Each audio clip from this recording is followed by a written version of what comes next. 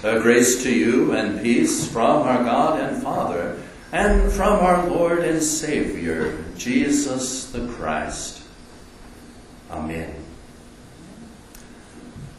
Well, dear friends, my topic for my sermon today is fear. We've all experienced fear, haven't we?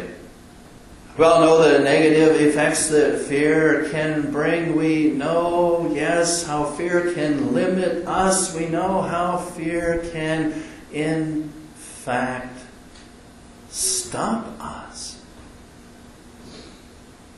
In our gospel lesson for today, we have the wonderful narrative about how Jesus healed a man afflicted with many demons for his entire life.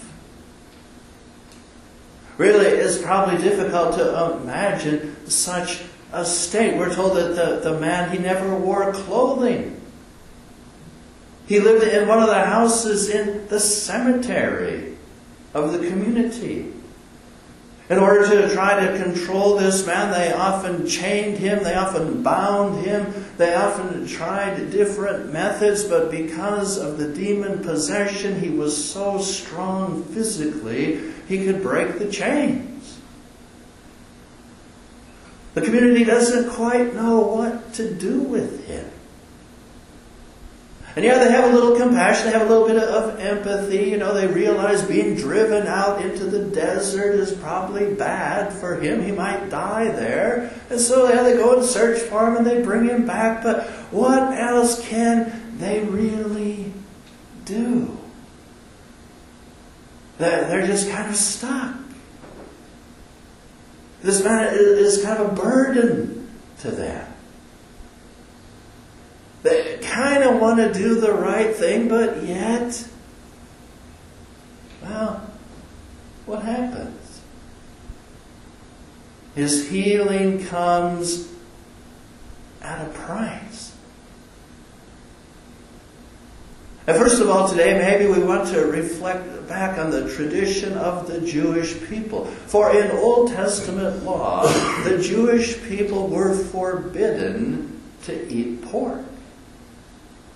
They were really, forbidden. It wasn't supposed to be a part of their diet. And so maybe we kind of wonder, why is this particular group raising hogs? I mean, really, for you farmers out there, you ranchers out there, if you can't eat pig, what is the point in wasting your time raising it, right? Maybe you can get some leather from the hide, but really, if you're forbidden from eating the pork, what's the point of going through the effort? But nevertheless, this particular group of Jewish people, they have pigs up on the hillside. Their pigs are there. Jesus, yes, probably trying to make a point about, your guy's standard of living, your personal holiness. He allows the demons to go from this man into the herd of pigs. Yes, Jesus allowed it. When the demons enter the pigs stampede down the hill, they're all drowned in the ocean.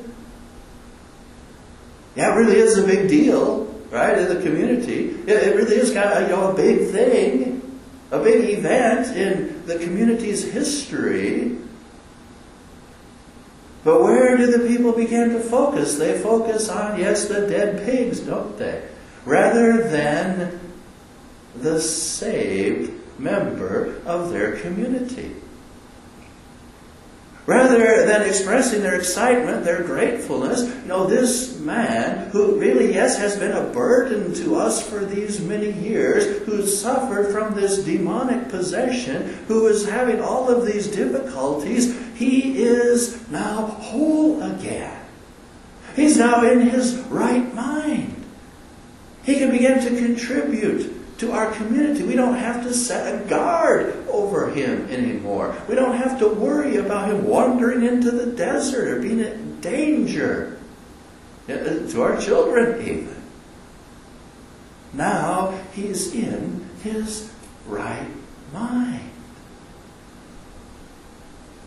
And from God's perspective, from Jesus' perspective at this time, what did it cost you? It cost you something that was holding you back spiritually. It cost you a law that you were failing to follow at the time.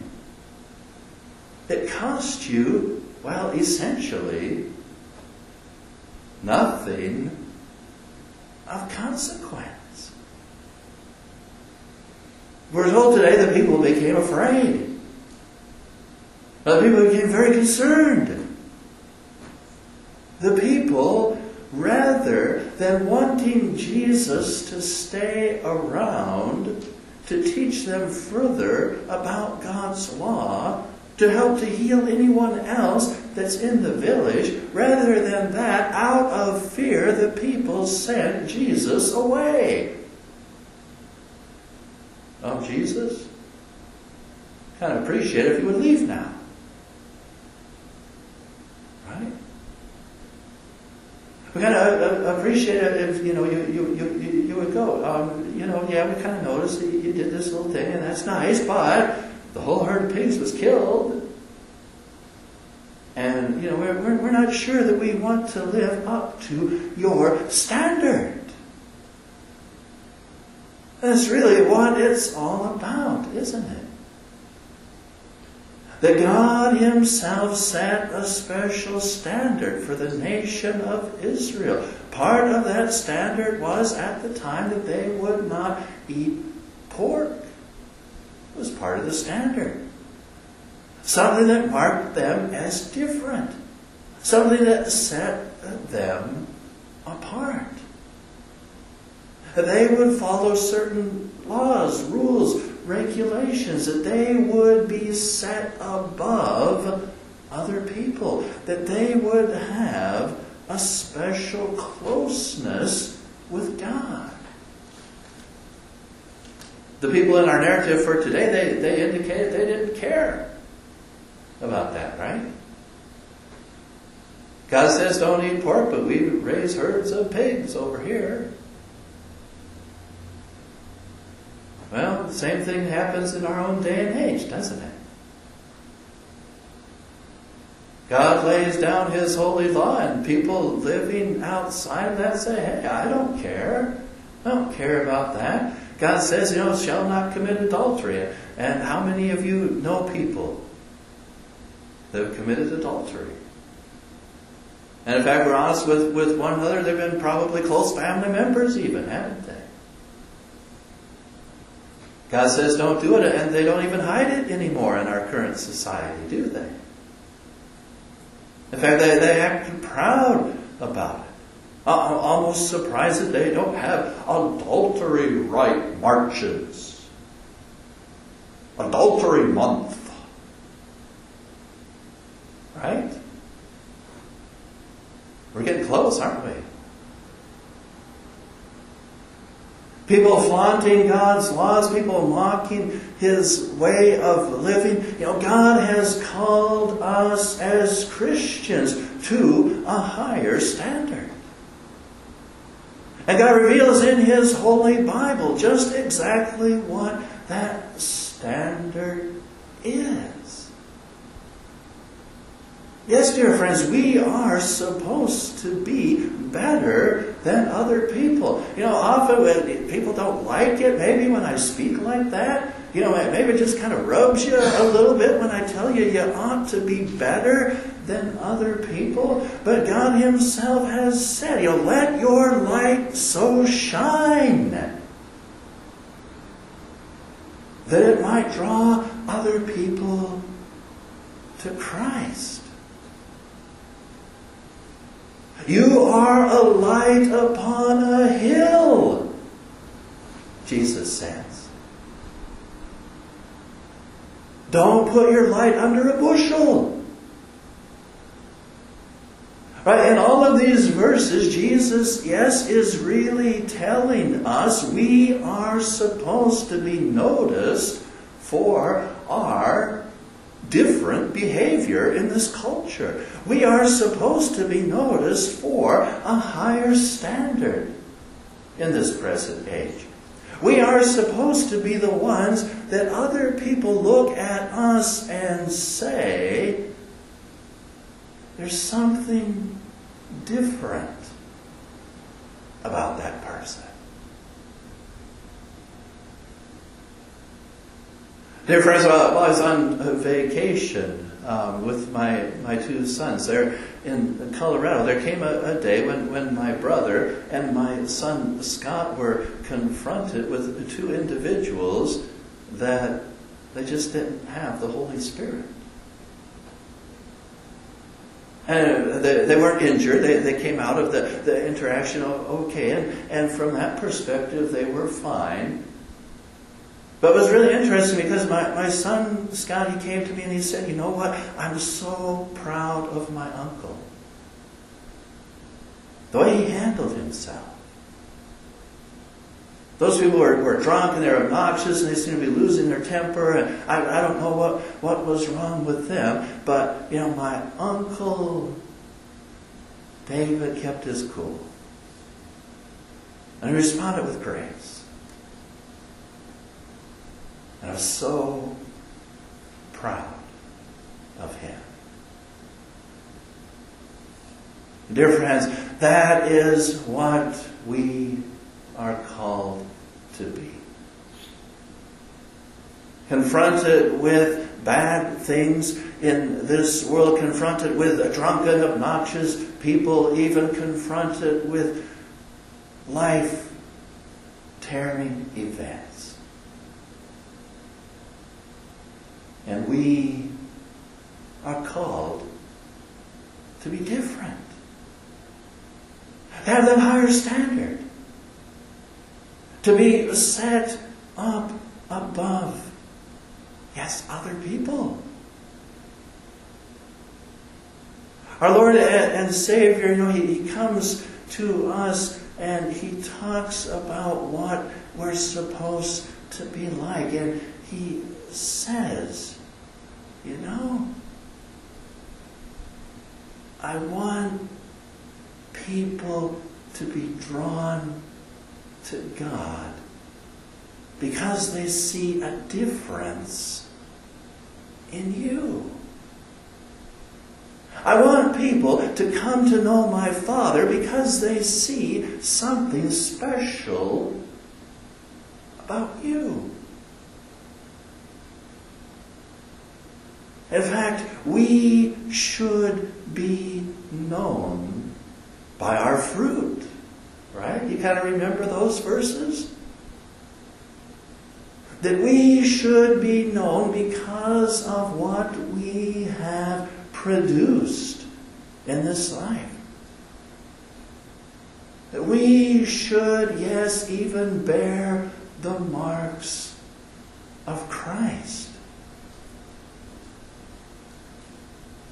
That perhaps there would come a time in our lives when other people would say to us, hey, yeah, fella, yeah, gal, it's maybe time for you to go now. I appreciate this little thing that you did over here, but hey, the whole herd of pigs got killed, right? Save our sacred pigs. It wasn't so bad before.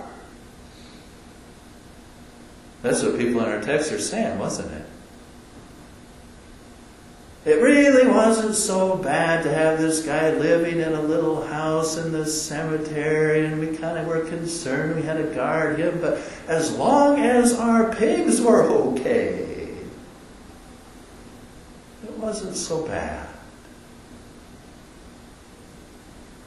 But dear friends, we're called to do the opposite. And what sometimes stops us, yes, is that fear. It stopped those people in that community from having Jesus around for a while.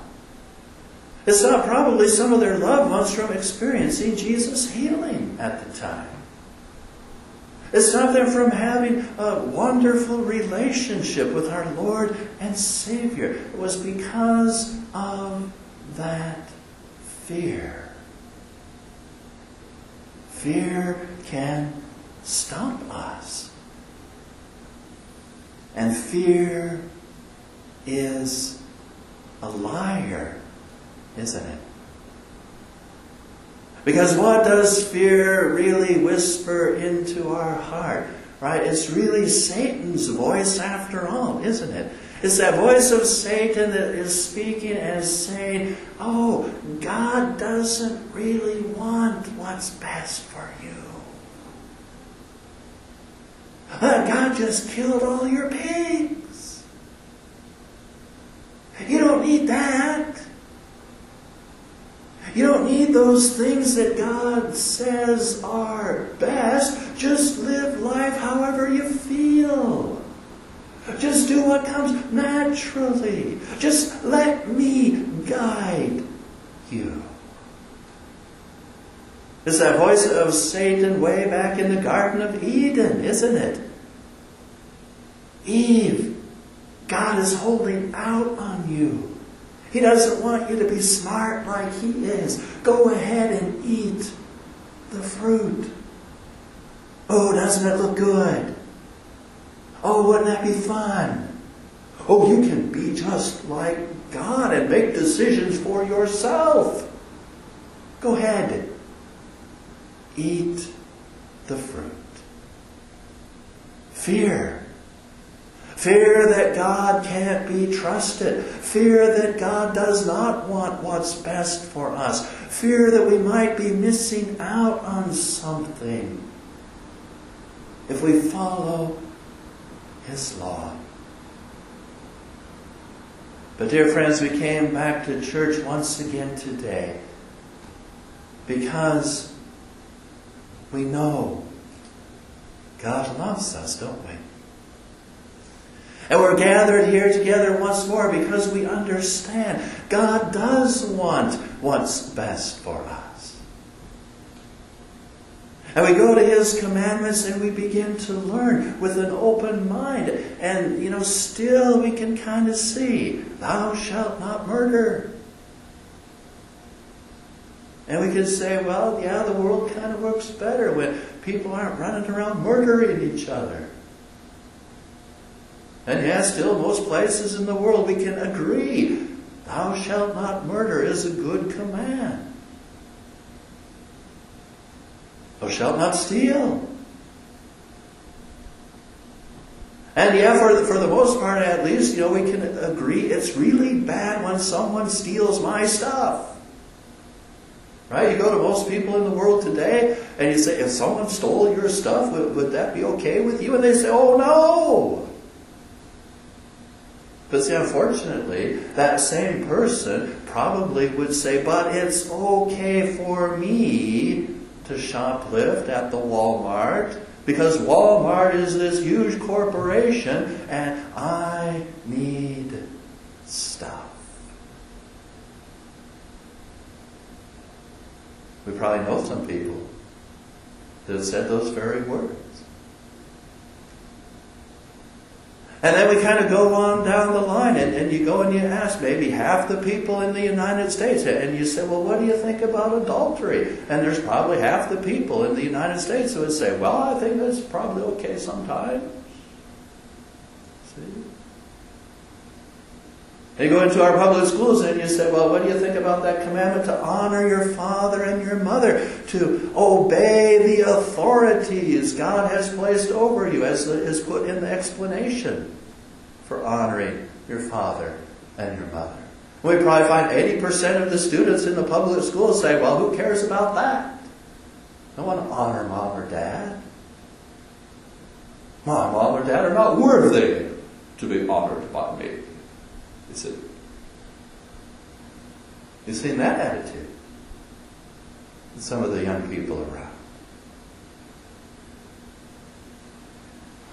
Indeed, the bottom line becomes, out of fear, we stop trusting God. Listening to that voice of Satan in our minds causes us to begin to disrespect God's commandments. That kind of fear that God is not really looking out for me, that God is holding something special back from me, that God doesn't really want me to become like Him or to reach my full potential, that God somehow is limiting me.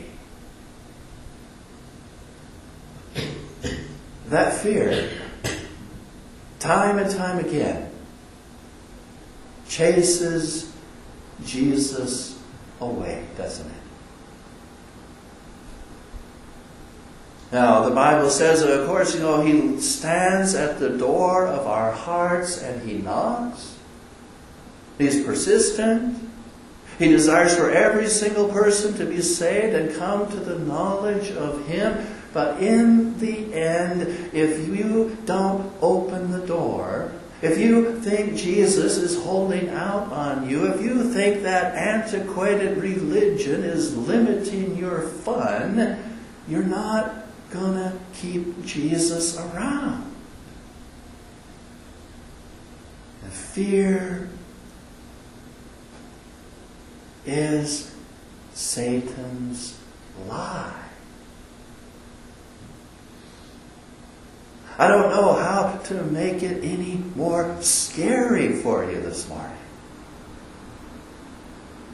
Fear is Satan speaking directly into your mind and lying to you. Because what is the promise? What have we gathered together once more to hear? We come for the truth, don't we? And the truth is, God is love. You know that truth.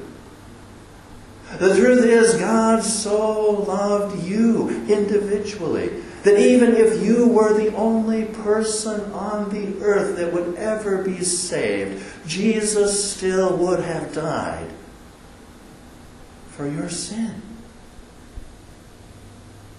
God loves you that much. God loves you so much that when He saw the way to heaven was broken, He sent Jesus to open that way once again. God loves you that much. God loves you so much that He created the 10 Commandments not as just kind of rules to restrict you from having fun, but rather as a guide to lead a successful life. God loved you so much He didn't just leave you alone to wander in the wilderness, but rather He provided signposts. He gives you direction. He gives you a solid foundation to build your life upon. The Bible says for us to examine the outcome of the way of the Christian life. That other people should be able to look at us. They should be able to examine the outcome of our lives. And they should be able to say, yes, there's something different there. Those people, they still love one another. Those people, they still support one another. Those people, they still take care of one another. Those people still do simple acts of kindness in the face of enmity. Those people return good when evil is done to them. Those people seem unstoppable even when Satan throws his worst at them. Those people even sing in the flames. Remember those heroes of the Reformation? Tortured, imprisoned, even burned to death at the stake, and many of them, their last thing written was, and he sung hymns from the flames as he was burned. Dear friends, that is the power of God. The power to be able to cast out demons from the man in our narrative for today. The power to bring healing to a person, to a community, to a church. The power to set us in our right mind once again. The power to follow God's way. The power to be able to stand on our last day and to have it be said about us, I examined the outcome of that person's way of life, and I saw Christ, and it changed me. Fear is a liar. Cast out your fear and take in that perfect love of God. Amen. And now may the grace of our Lord and Savior Jesus Christ and the love of God and the fellowship of the Holy Spirit be in your hearts and minds now and always. Amen.